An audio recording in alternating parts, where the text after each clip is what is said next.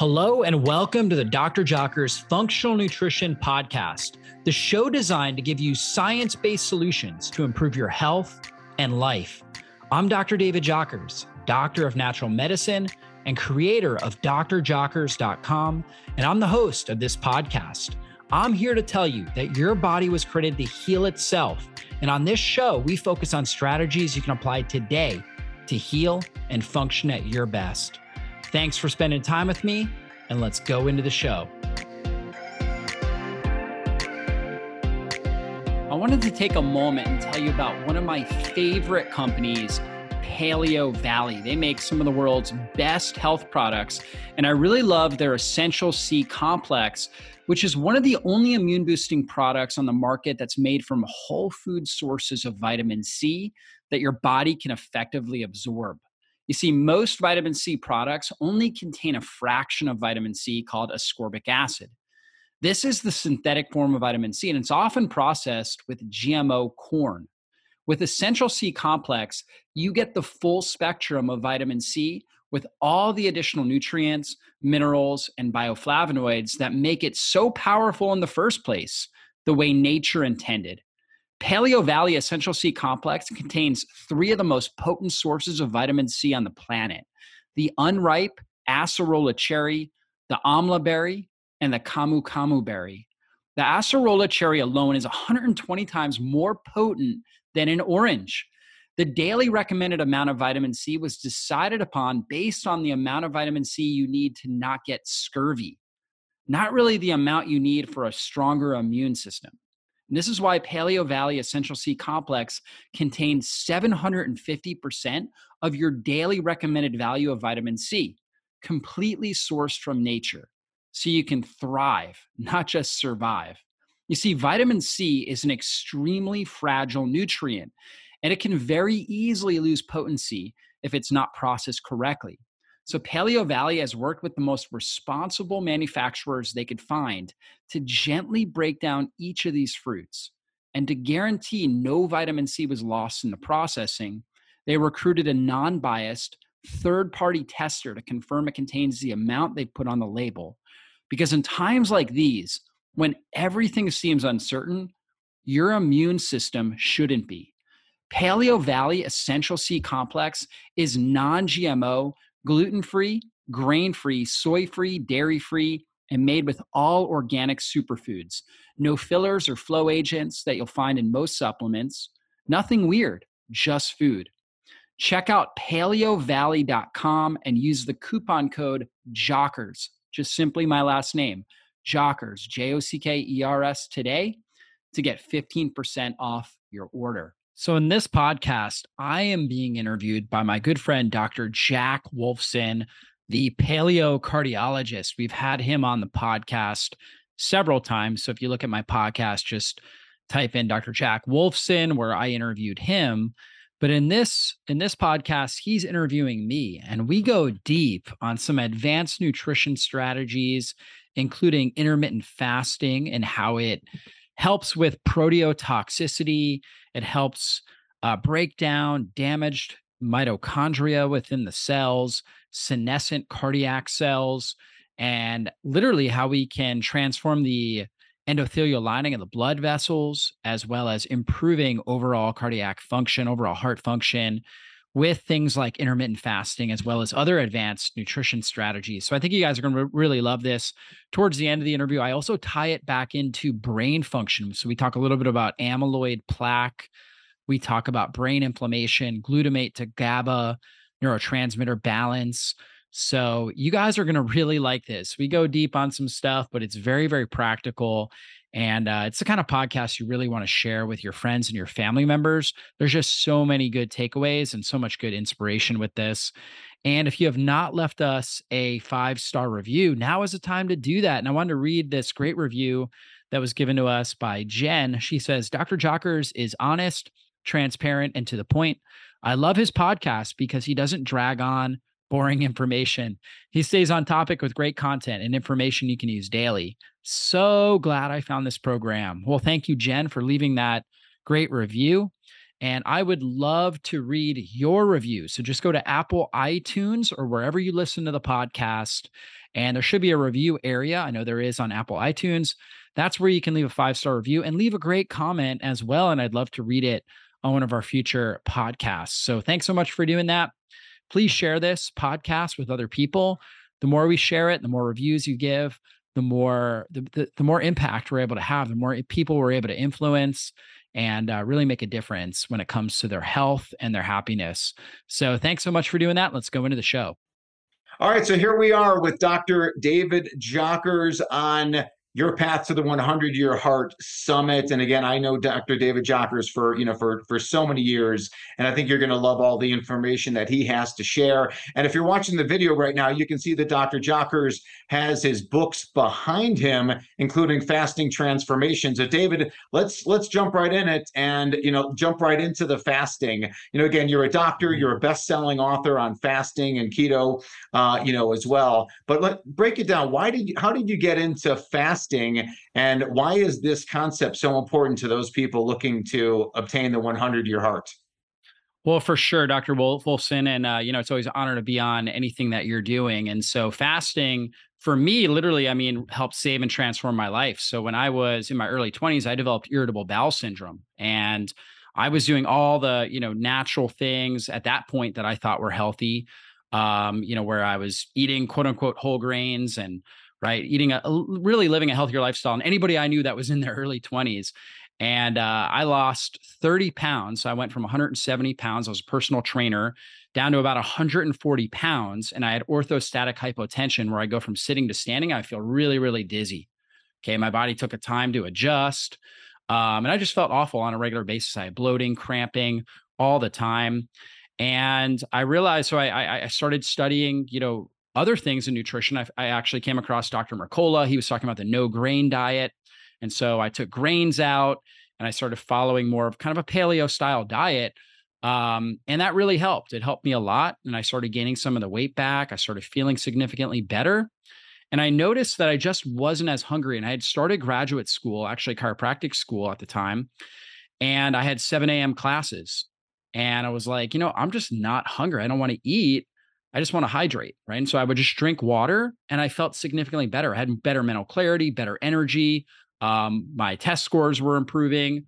I just felt significantly better not eating. And I would just wait until my body naturally sent hunger signals, which usually wasn't until like 1 or 2 o'clock in the afternoon, maybe even 3 o'clock in the afternoon.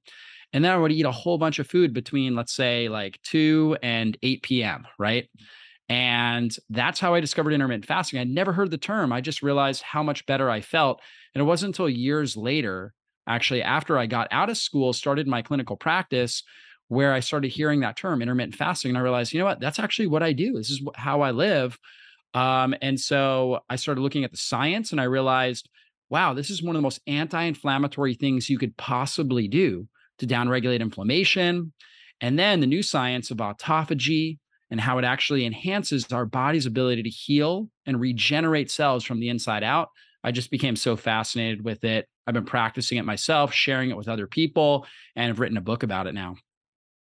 So, again, the conversation right now, I think, again, you're just one of the worldwide experts on fasting. And again, you being a best-selling author of a book on fasting, and realizing, obviously, in your contacts with individual patients and people who come to see you and discuss with you and your team, and then obviously all the different testimonials that you would get as people have read your book, and all the commentary on Amazon and other places about all the benefits that people are getting from intermittent fasting. And when I think about fasting for heart health, it's really, whatever your cardiovascular ailment is, ladies and gentlemen, please understand that fasting can be beneficial to that condition, whether it's atrial fibrillation, high blood pressure, abnormal cholesterol, coronary artery disease. Dr. David Jockers, one of the things that I love to tell people about as it pertains to fasting is, when we fast and our body is looking for food or for fuel, it will break down fat, but I believe it will also break down coronary artery disease, Mm. which is really just scar tissue sitting inside the vessels. It doesn't serve any purpose, and we can use that for fuel. So, what do you think about that as far as fasting and, like as you pointed out, inflammation, et cetera? But again, all these different cardiovascular benefits. Well, you're absolutely right. So one of the mechanisms behind cardiomyopathy or behind arterial plaque is this idea of proteotoxicity, where our body starts producing these abnormal proteins, which can form into scar tissue. And we develop a lot of kind of older, damaged, what we call senescent cells. And so the body's trying to do the best it can to heal itself and to survive, but it really needs this feast famine cycle where we're, at times taking in lots of nutrients and at times not taking in nutrients. And when we don't take in nutrients, our insulin levels lower. And I'm sure other speakers are talking about insulin, but insulin is a storage and a building hormone. And so as long as insulin is elevated in our bloodstream, we're going to store fat and we're going to build more cells. We're going to replicate more cells. By insulin dropping, which is what happens when we fast, it gets under a certain threshold. And when it does that, it signals our innate intelligence says, okay, now it's time to actually break down, cleanse, and repair. And so we're going to stop building, we're going to stop storing, we're going to start breaking down, building, and repairing. So we need proteins for a wide variety of different functions. So we'll actually, in order to get those proteins, since we're not taking them in from our diet, it will start to break down inferior cells. And within each individual cell, it will say, okay, what parts of this cell are not functioning optimally? Let's break those down. Like, for example, let's say we have some mitochondria. They're not able to burn fat for fuel. They can't go through the electron transport chain because they're dysfunctional. They've been damaged by oxidative stress and they're older, right? So now they're older, they're not functioning really well. And so they're really not providing the kind of survival advantage that we need. So now we're in an environment with insulin down, where now the innate intelligence can say, let's break down these mitochondria. Let's take the raw materials and let's build some new healthy mitochondria within that cell. Let's break down some of these older proteins, Golgi apparatus, right? All these different cellular organelles, and let's repair. Let's create new, healthy, stronger, more stress resilient cellular organelles. And it does that as well with scar tissue as well. So when we have scar tissue, for example, protecting that endothelial lining, I mean, that's life-saving tissue because, if we can't repair the endothelial lining, you just bleed out. You have a hemorrhage, right? Better to have a scar tissue than a hemorrhage. But ultimately, the body knows that scar tissue is not great for long-term survival. It's really like a Band-Aid. It's just kind of short term. Now it's when we put it in the environment with a low level of insulin, now it can start to break that scar tissue down and has time to really mold and repair the endothelial lining, improving the elasticity, improving the overall vasomotor functions there. And so that's really what happens. And so it's not that we want autophagy elevated all the time. That's not good either. It's a balance. We need times where we're in a state where we are feasting, where insulin's elevated above the threshold, but we just don't want that for very long. We want short periods of time with that. And then we want, especially as an adult, when we're a child or a pregnant woman, we're going to have higher levels of insulin because we need more growth. We need more storage, right? We're growing faster. And that's why, babies are eating every 2 hours, right? Every 3 hours, they need that constant influx of insulin. They need the nutrients, they need to grow. Once we become a full grown adult, we only need a certain amount of insulin for a short period of time. And it's going to range depending on the person's genetics, their, environment that they're in, their activity, how much activity they're getting, as far as how much nutrients and how much they need to elevate their insulin. But it's for a short period of time. And we need to spend a really good period of time throughout the day with lower levels of insulin so we can break down these toxic proteins, these senescent cells, and start to regenerate those and heal at the cellular level. That's fantastic stuff, and so many wonderful things there to really unpack, and so many different directions to go. And it really, you're talking about the concept of autophagy and how the body breaks down, itself again, like unnecessary or old and senescent parts that need to be kind of recycled. And that you also reference to the mitophagy and how the mitochondria themselves, how they break down. And you talk about this so well, in your books and obviously on your website, drjockers.com. And uh, talk to us again about, we talk about, because people tell me all the time, they're like, oh, yeah, I practice fasting. And I'm like, well, that's really kind of like time restricted feeding in the sense of I eat, when it's light out, or I eat in a certain window of time. But I guess I kind of liken the fasting. When I think of fasting, I think about 24 hours or more, 24, 36, 72, and break that down for me, because I really think once we do some of these 72 hours water fasting, which anybody can do, because I'm a Chicago deep dish Italian beef sandwich, guy historically. So I feel like if I can fast, anybody can do it. But again, once you hit like that 72-hour mark, that's when a lot of that magic tends to happen, where you're really starting to break down, senescent and unnecessary parts, certainly in the heart and the rest of your body. Tell me what you think.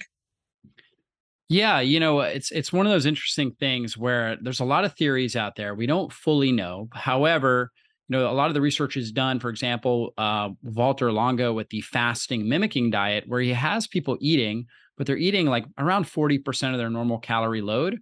And then they're measuring, what's happening, for example, at 3, 4, 5 days. And they're measuring these high levels of autophagy, stem cell, which are these new young embryonic cells, these very stress resilient cells that are formed. And these are people that are still eating. They're following something called the fasting mimicking diet. So based on that, and people have been practicing longer water fasts for a long time. And there's been many people that have claimed, really miraculous healing results doing 3, 4, 5, even 10, 12-day water fasts. And so obviously the body, the innate intelligence has more time to work. So it makes sense that the longer we're doing one of these types of fasts, the more work the innate intelligence is going, the more work that it's doing as far as going after it. However, I kind of ascribe to the theory now, and my ideas have kind of evolved over time, that it's going to depend a lot about your resting insulin sensitivity. So if you're somebody that's very lean, that's very active, you're exercising a lot, you have a lot of muscle tissue, you're building muscle tissue, you're really prioritizing good sleep, sunshine, things like that, you may be able to get a pretty good amount of autophagy, which is doing like a 24-hour fast, right? Just a one-day fast, and perhaps even doing like a 16 to 18-hour fast on a regular basis. You probably are getting a lot of autophagy, particularly if you're doing this over and over and over again, right? And kind of living this lifestyle where, on a daily basis, you're doing a 16 to 18-hour fast, you're eating your meals in this compressed eating window of, let's say, 6 or 8 hours. And then you're fasting, throughout the other 16 to 18 hours. So let's say you eat your meals between 12 p.m. and 6 p.m. And then you fast outside of that. That's going to give you a level of autophagy if you're very insulin sensitive. For somebody that's new to this, maybe they've got 30 pounds, maybe they're 30, 40, 50 pounds overweight. They've got, heart disease.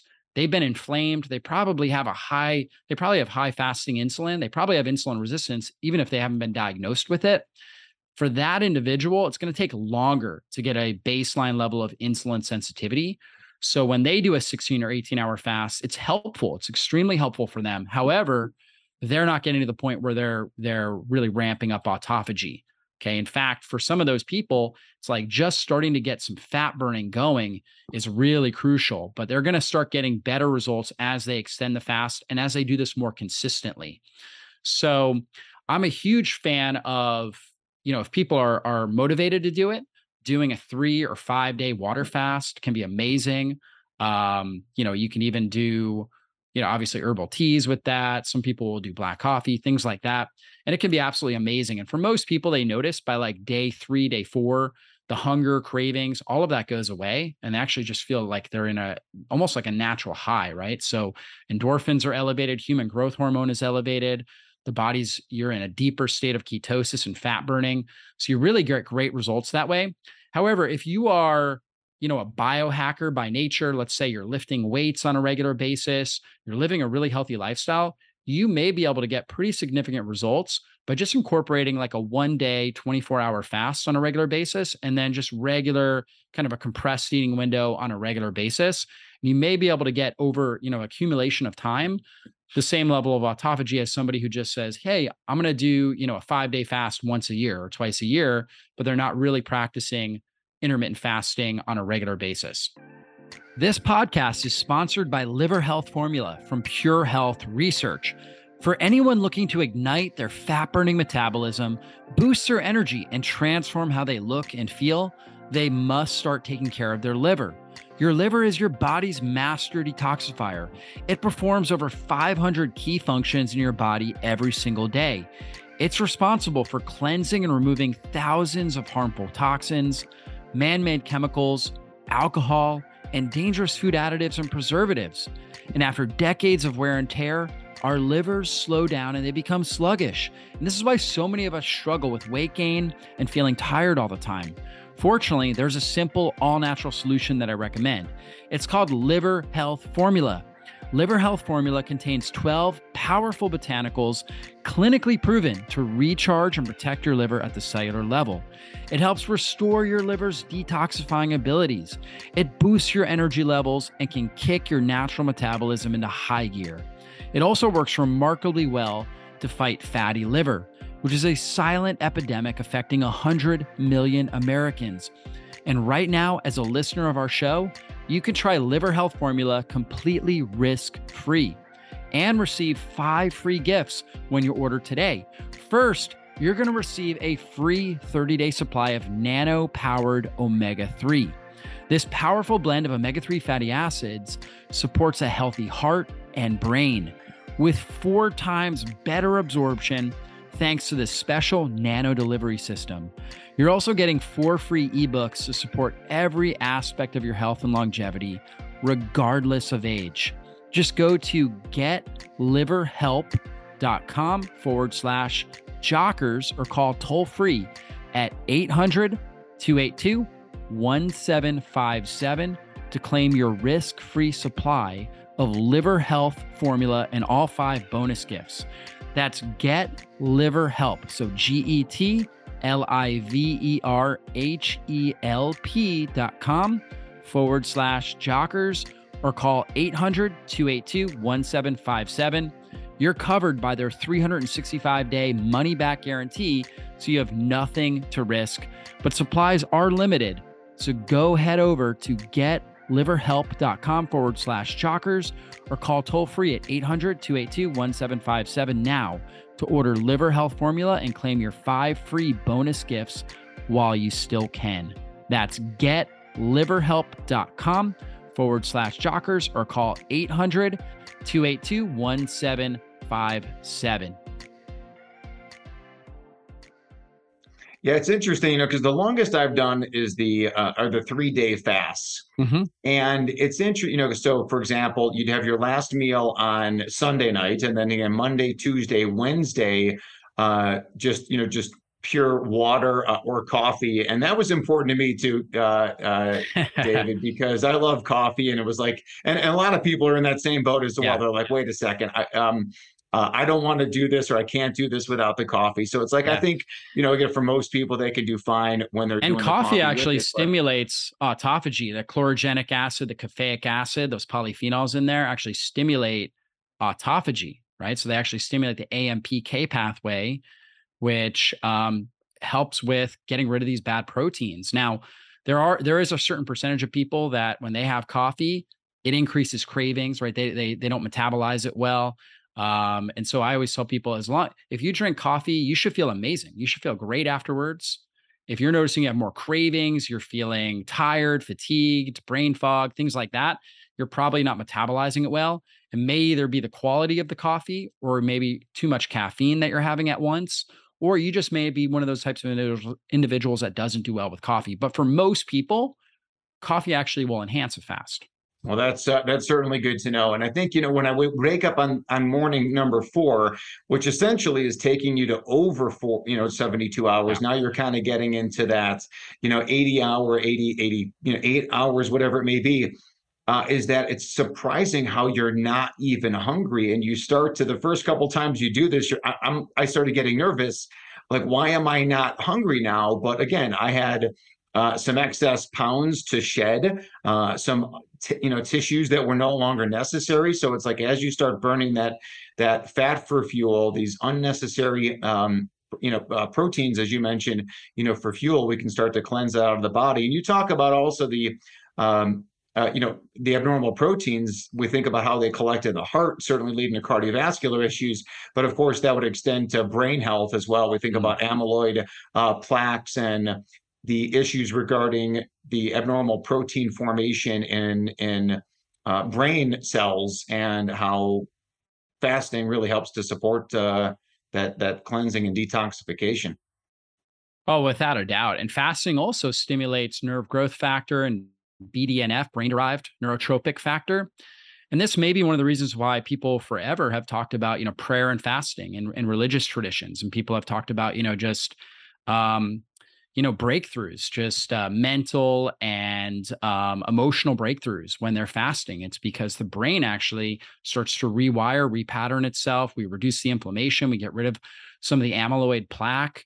And we significantly downregulate the neuroinflammasome, right? And we think about the inflammasome, it is this inflammation amplifying pathway that's designed to help protect us from pathogens. We know our ancestors, the majority of mankind, of humanity, has died from some level of systemic infection. So our ancestors, even if they were in war or if they went out for a hunt or something like that, they were rarely actually killed, by, let's say, a spear, going into their system. It was usually an infection that would come from the flesh wound, right? Or they fell or whatever it was. So infections have killed more people throughout the history of mankind than anything else. And so our body has hardwired this inflammatory storm process where it just ramps up inflammation really quickly in the body in order to protect against pathogens getting into vital organs and killing them. That's really what the inflammasome is. And so when somebody has dementia, somebody's having, or let's say, because dementia and Alzheimer's, we know that that's a 30-year process to develop, really just like coronary heart disease. It's not something you develop overnight. It's not something you develop in a year. It's a process that's developed typically over 20, 30, 40 years. It's an accumulation process. And these are people that have this neuroinflammasome, or this heightened level of inflammation in the brain that's been going on for years. And that inflammation protects it in the short term. However, over time, it wears that brain tissue out. And, we look at the brain of these individuals, and it's typically atrophied, it's damaged, they've got plaque built up in there. And we know that when you fast, you elevate ketones, and ketones are these water-soluble byproducts of fat metabolism. So most of the cells in our body can use fat for fuel, and it's a great energy source. We produce a lot of energy from it, and we produce very little oxidative stress, whereas sugar is more of a dirty fuel source where we produce a smaller amount of energy and we produce a lot of oxidative stress, a lot of free radicals. The benefit of using sugar for fuel is we can use it without oxygen. We don't need oxygen, and it's very quick. Our body can convert sugar into fuel quickly, so we need it. But for most of the time, right, when we're sitting down or relaxing, we're not exercising, we want to be burning primarily fat.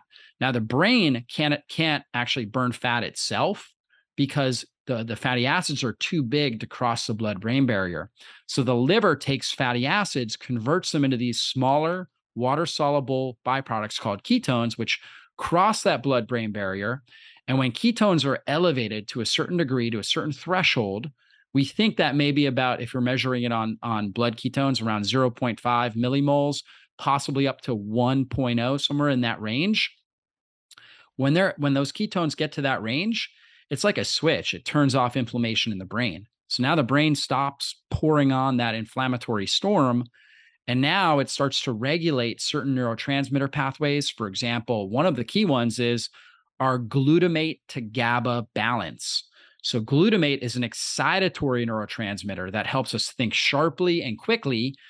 GABA is the brakes, right? Just like we're driving a car, we need the gas and the brakes. For most people, when they become inflamed, we're hitting the gas too hard, and our brakes are out, right? Or they need to be replaced, right? And so we're not braking on time, we're accelerating the gas, and that can cause anxiety, depression.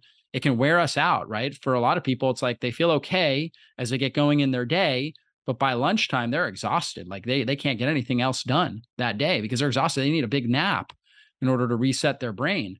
And that's a sign that we may have too much glutamate to GABA. When we get the ketones elevated in the brain, it starts to regulate these pathways, starts to reduce that inflammation. And now it puts us in an environment where our brain tissue, where we can actually heal and regenerate these neurons, these synapses, which are the little gaps that create connectivity in the brain. Synaptic, the density of these little gaps between neurons is really gonna play a critical role in your level of creative thought, your higher level cognition, your ability to react quickly to different circumstances, and be productive in your life. And so when ketones are elevated, it elevates brain-derived neurotropic factor, which enhances these synapses and really allows them to mature properly and allow the brain to have higher level of connectivity and a higher level of function. All right, so better heart, better brain. And of course, we're talking about the path to the 100-year heart here. When you go to PubMed.gov, which is the National Library of Medicine, they house every medical journal, every article that's ever been produced. And I know, Dr. David Jockers, you spend a lot of time inside of that area, as do I. And, if you search intermittent fasting, 130,000 plus results come up.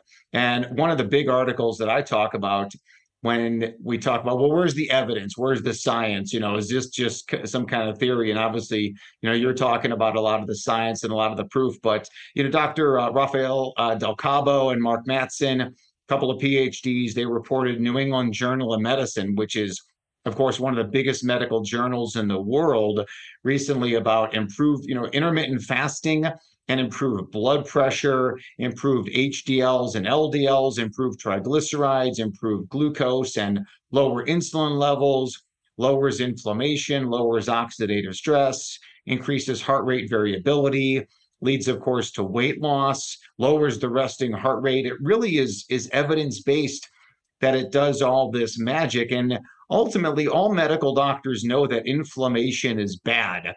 But their response to that is aspirin and statins and other anti-inflammatory measures that unfortunately are not very effective, or in fact ineffective, or in fact dangerous. Mm-hmm. And fasting is just the perfect strategy to be able to help do things like lower inflammation. So maybe if you would again, kind of review again about fasting and inflammation and why that's so important. Yeah, for sure. And sometimes the medical anti-inflammatories can be very powerful, but they're never getting to the root cause. And so they're only going to work short term, and long term, they can actually cause more problems. And so fasting really addresses the root cause, because when we think about inflammation, the root cause is coming from a few things. Most commonly in our society, there's an insulin resistance component. So what happens there is our body, we have elevated blood sugar, and we know sugar molecules themselves will, when they're elevated, they'll bind to proteins inside of our blood, and they'll create a level of proteotoxicity, where they create these advanced glycation end products, or AGEs. So if we're talking about a 100-year heart, you got to do everything you can to reduce things that age you, like AGEs, right? And so these AGEs will damage the endothelial lining of your blood vessels in particular. That's one of the main areas they damage, and create that plaque that's in the arteries. And so insulin actually is a hero hormone, where its job is to get the sugar out of the bloodstream into the cells where it can be used for energy. And that helps reduce that proteotoxicity, because it gets the sugar levels down, so we produce less of these AGEs. The problem is when we keep elevating our blood sugar, because we're eating every few hours, we're eating processed foods and foods that have a high glycemic index or high glycemic load, then we have to keep producing insulin, and we have to keep getting that, doing our best to try to get the sugar into the cell. And if we're not moving our body well, we end up getting too much sugar into the cell. And when that happens, we create too much oxidative stress. So the body says, well, hey, we need to protect these cells, so we're going to downregulate our insulin receptors. So insulin now is trying to bind to the sugar and get it out of the system, but it can't find receptors. So we produce more and more and more insulin, and that actually goes along with more inflammation in the body. So fasting helps lower your insulin load, creates better sensitivity where the insulin's able to get the sugar out of the cell by responding and opening the insulin receptor door on the cell and allowing the sugar molecule to go in there. So it does that. But fasting also helps to modulate the gut microbiome.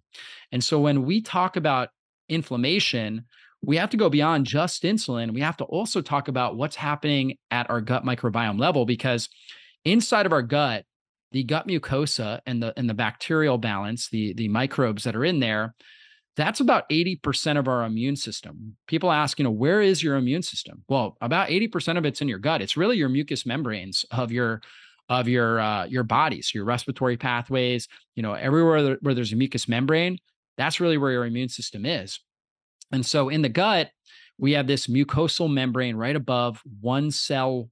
Our gut lining is one cell thick. So only one cell. Whereas like with our skin, we have many, many different cells protecting the inside of our body, the blood vessels, from the external environment. In the intestines, we only have one cell. And that's because our body was designed to prioritize nutrient assimilation above, protecting against pathogens when it comes to the gut, right? Because food was scarce for much of our history. And so when we did have food, we needed to prioritize getting the nutrients and the calories from that food. Now food is so abundant. And so our body just, hasn't had time to build more layers in that intestine. And so what we have to protect against now is bacteria and pathogens getting into. We have to protect against damage to the gut, right? We call that intestinal permeability or leaky gut. And then pathogens seeping into the bloodstream. And so when we fast, what actually happens is that first off, we take mechanical stress off the gut. So kind of like a broken ankle. So if we are, if we have constant mechanical stress going through the gut, it's going to start to create more inflammation and stress on those tissues. So we need time to rest and heal. It's like there were football games this Sunday. Those football players got beat up, right? They're not going to go play a football game the next day. They need a few days of rest and repair, and then they're going to go practice again, right? It's kind of like that with our gut. We need some time to rest and repair, to heal and regenerate. So first thing we do with fasting is we take mechanical stress off the gut. The second thing is that inside of our gut, our microbiome, we have primary feeders and we have secondary feeders. So primary feeders live right on the top of the mucosa. And so because they live right on the top, they have first access to food and to breaking down fibers and polyphenols and starches and sugars and consuming those. And if we're constantly eating, we preferentially feed those primary feeders, and they crowd out because all these bacteria are competing.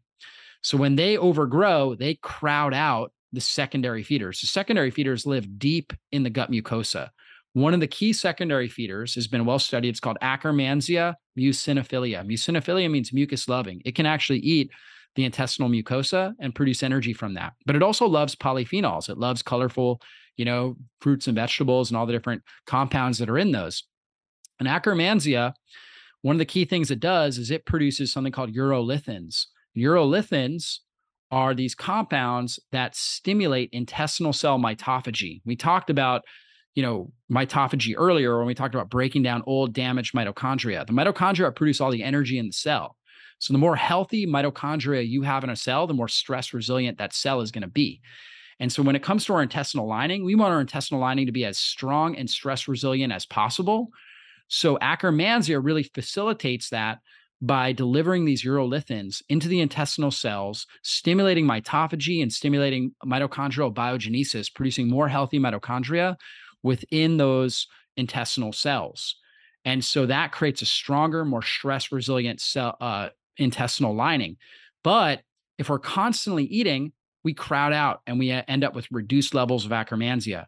So the intermittent fasting actually allows for the primary feeders to die down just a little bit. It's like trimming the hedges. A good analogy I like to use is in my yard here, we have an apple tree and we have a blueberry bush. And the apple tree sits, it's probably about 10 feet away from the blueberry bush, and it grows quickly. And so every year we actually have to trim the hedges. We have to actually, cut off branches on the apple tree, which you think, okay, that's going to harm the apple tree. We're probably reducing the amount of apples we get. But if we don't do that, the sun doesn't get on the blueberry bush and we don't get blueberries. We want apples and blueberries. So we actually trim down the hedges on the apple tree. That's what you do when you're intermittent fasting. You're helping trim down those primary feeders, allow the secondary feeders to preferentially grow.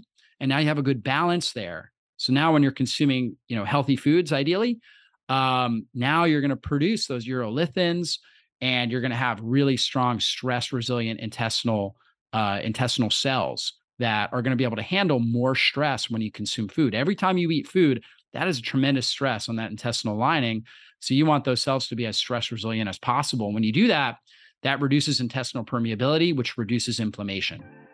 I just want to interrupt this podcast to tell you how important your immune system is and how it protects you from viruses, bacteria, parasites, and other pathogens. You see, your body was created to overcome the challenges from the environment. However, you must be an active participant and work to make your body stronger and more resilient to stress. And that is why I created our 10-in-1 ImmunoCharge formula, because it's designed to help you do that. As I was studying the immune system, I found that there are critical nutrients that really support your body and give you more immune modulating power. These include things like quercetin, resveratrol, vitamin D, vitamin A, selenium, zinc, vitamin C, N-acetylcysteine, vitamin K2, and magnesium. And I used to supplement with all of these. I was taking 14 different capsules to get all these critical nutrients. And that is why I designed a product called ImmunoCharge. I actually put all of these nutrients in their clinical dosages that actually work in your body, that are research-based. And all you have to do is take 4 capsules a day. So I take 2 capsules twice a day to help strengthen my immune function, to help keep inflammation under control. And so this really works and it really helps. It's called ImmunoCharge. You can actually get 30% off by going to store.drjockers.com/products/ImmunoCharge, IMMUNOCHARGE, and use the coupon code IMMUNE30 at checkout to save 30% off on ImmunoCharge. Whatever you do, you got to do everything you can to keep your immune system as strong and healthy as possible so you can be resilient to the different environmental stressors you face. ImmunoCharge is there to help you with that. Again, go to store.drjockers.com/products/ImmunoCharge. Use the coupon code IMMUNE30 at checkout to save 30% off today. Now that's fantastic stuff, and I was going to, reach, to the next point, right, and talk about the gut microbiome and its relation to fasting. So you put it so well there, and some great examples. Again, I love the tree and the blueberry, bush, and how that all works together, and really. Science right now, and a lot of the holistic and natural community, and even the medical community, of course, is really embracing the concept of the gut microbiome, like you said, for the immune system. I often talk about leaky gut equals leaky heart, and of course, leaky brain, and I guess kind of leaks of all interfaces, if you will, all these endothelial and epithelial surfaces that start to break down, and it all just stems from gut health, and how intermittent fasting and taking a break can really allow your gut microbiome to kind of replenish and become into its natural state. So I think we've kind of really touched on a lot of the stuff about fasting, and this has been wonderful.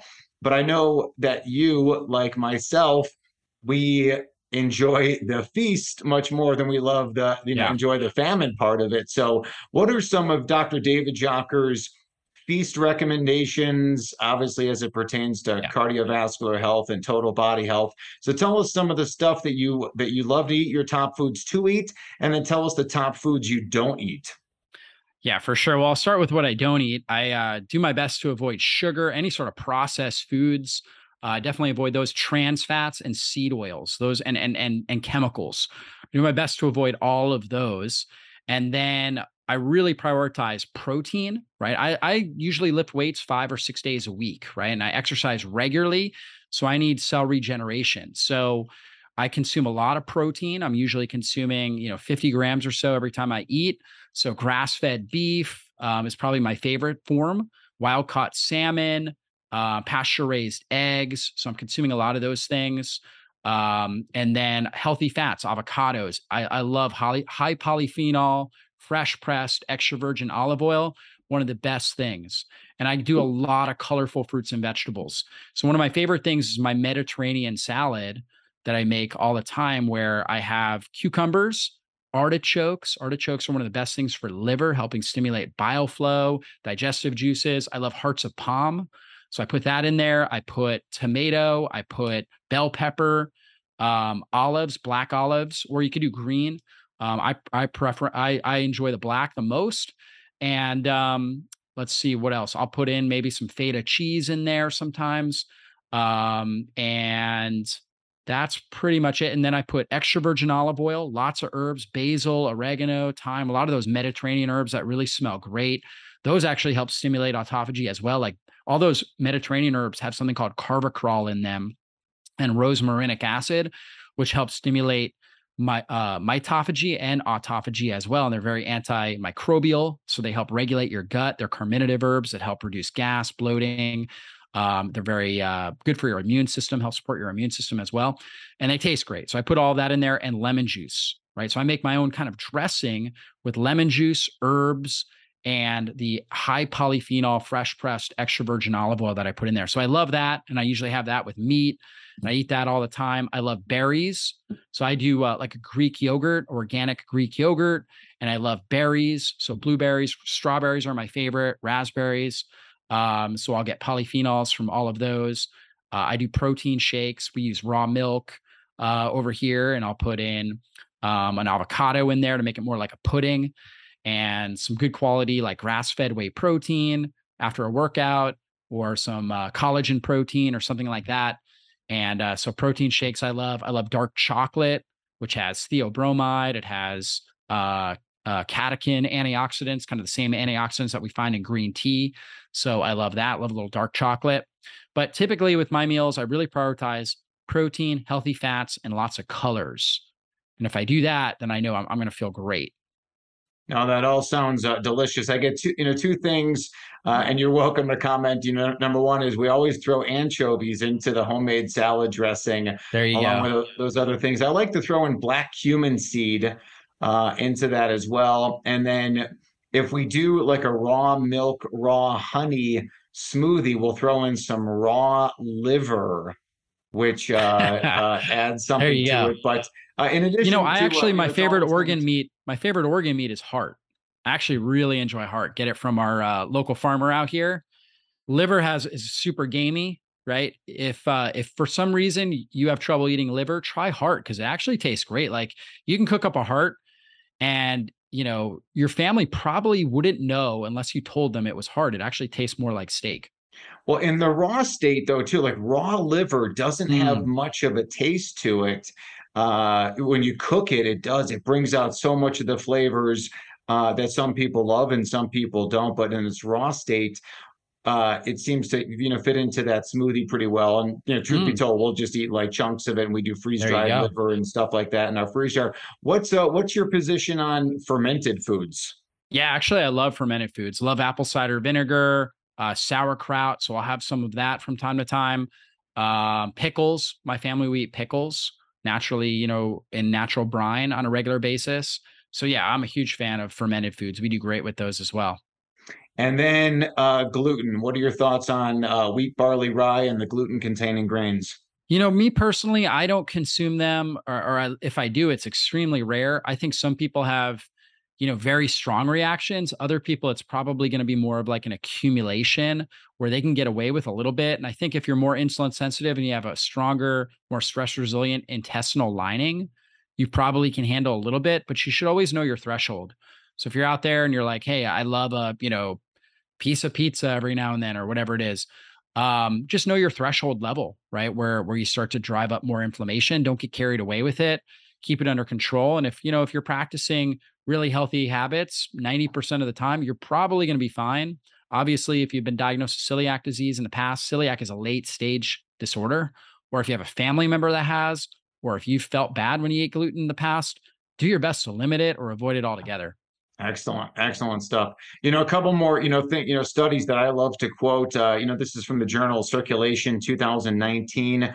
Routine fasters had 71% less heart failure. Routine fasters had 42% less heart attacks. And then ultimately, routine fasters had a 49% greater survival over a certain length of time as well. So just I can see why you're so emphatic about it and how you wrote a Yeah. book on it. And again, And the it's book is free. just, And it's and free, it's right? free, and Fasting it's is free, free. right? Yeah. So people are always talking about, hey, these supplements or healthy food costs this amount of money. Intermittent fasting is one of the most powerful, inexpensive, and ancient practices. All of our ancestors did it. It's built into our DNA, it's built into our genes. I mean, we were designed to go through periods of famine and to become stronger and more stress resilient through it. Our ancestors had to do that. If they got weaker when they fasted, as a species, we wouldn't be here. But because we got stronger, that gave us more drive to go out and to find the kill, right? Find food somewhere, right? Whether it was, berries that we found or killing an animal or something like that. We actually became more primed and stronger and stress resilient. And so, it's if you're not doing that, you're missing out on your ancestral birthright. No, I mean, and fasting, right? I mean, fasting not only is it free, but it saves you money. Because Yeah, again, if you're meal skipping or if you fast 24 hours in a week, I mean, that's 15% of your food budget. And yeah, correct me if I'm wrong, right? In my experience, most people don't come back and make up that caloric, yeah, deficit. Especially when they're eating the right foods. Like you can never eat too much salmon or free-range grass-fed meats or other wild totally. seafoods or the nuts, seeds, eggs, avocados. Like the good food you can't overdo it on. Maybe Yeah. on fruit, but again, like everything else, you can't overdose on those. Yeah, for sure. And one of the issues with insulin resistance is when you're insulin resistant, it's like you have cravings all the time and you eat, and yet eating doesn't take away the craving because your body is so bad at it's so dysfunctional. It has so much trouble getting the sugar into the cell. So your cells are still starving and they're still sending out signals, hey, I'm not getting the nutrients I need, even though you just ate this big meal. So you ate this meal and then you're like, I gotta have something sweet. Like I need sugar of some type. And then you have that and it still doesn't take away the craving. And then you got to take a nap because you feel exhausted, right? And you put all this load on your digestive system. And when you fast, you get that insulin sensitivity. So now your body is good at actually delivering the nutrients to the cell. So you get these natural satiety signals and you end up eating the right amount of food that you need. All right. Well, last question for you, and I'll totally change up the gears a little bit. Listen, I know that you are a family man, and your wife Angel, and your four beautiful children, and I see, the images on Facebook or when we do run into each other, which hopefully will be more often in the future. And you're also a man of religious faith as well. Talk about again how important the concept is of a natural heart doctor, eat well, live well, think well, this whole think Mm. well, and it's about finding your happy. How does Dr. David Jockers continue to find his happiness, and what lessons can we teach our listeners? Yeah, I mean, that's such an important lesson. And so I'm just grateful. I'm grateful for how far God has taken me in my life. I'm grateful that I'm healthy. I try to find things that I can be grateful for on a regular basis for my family, for being able to do work that I really enjoy and that I'm passionate about. And, just like anybody, like there's days where it's like, oh man, I'm just not feeling it. Getting out in the sun as much as you can, or, this does cost money, but if you're in a place where getting sun where it's harder, getting it from like a red light therapy box or an infrared sauna, getting that infrared is so helpful. And so, there's an ancient proverb that says, if you want to be happy and you want to have great energy during the day, watch the sun rise. And if you want to sleep well at night, watch the sunset. And sunrise and sunset, you have this amazing amount of red light and also infrared, and that is really great for mitochondrial stimulation, for reducing inflammation in the body. So that's how you get it naturally, sunrise and sunset, being outside, outdoors.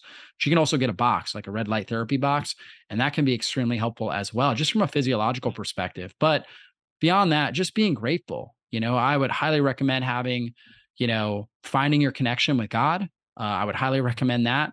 But just being in a state of gratitude on a regular basis. For me, I read the Bible, I pray, I worship, have worship music on a regular basis. Pray with my kids, my wife, and yeah, and then just pursue the life that I love. Yeah, because there's so much debate that goes on, obviously, in the food industry and the food side of things, and everybody's a food guru, but we forget about the other stuff. Again, the sunshine, the importance of sleep, the physical activity, Mm, obviously chiropractic care, dental, yeah. health and wellness, and then, ultimately, yeah, that think well of finding your happiness. And, again, you, David, Dr. David Jocker is just a wonderful example and just a plethora of knowledge. You just unloaded so much stuff that's of incredible value to everybody, who's here. And again, appreciate you and your books, and again, your service to everyone. There's a lot of people who are against our message, but we'll keep powering forward, and we'll keep moving people on their path to the 100 your heart with the truth. So again, I appreciate you being on this episode of the Your Path to the 100 Your Heart Summit. Dr. Jack Wolfson for Dr. David Jockers. We will see you next time. Well, that's all for this show. And I want to thank you again for spending your valuable time with me today. And if there was something you heard in this interview that you have questions on, or you want to dive into deeper, then drjockers.com is the best place to go. If you enjoyed this episode, please consider taking just a quick moment and giving us a great review. Your reviews help us influence more people and transform more lives. And if you took something valuable away from this episode, then please share it with someone in your life you know it can help. We'll see you soon on a future podcast. Be blessed, everybody.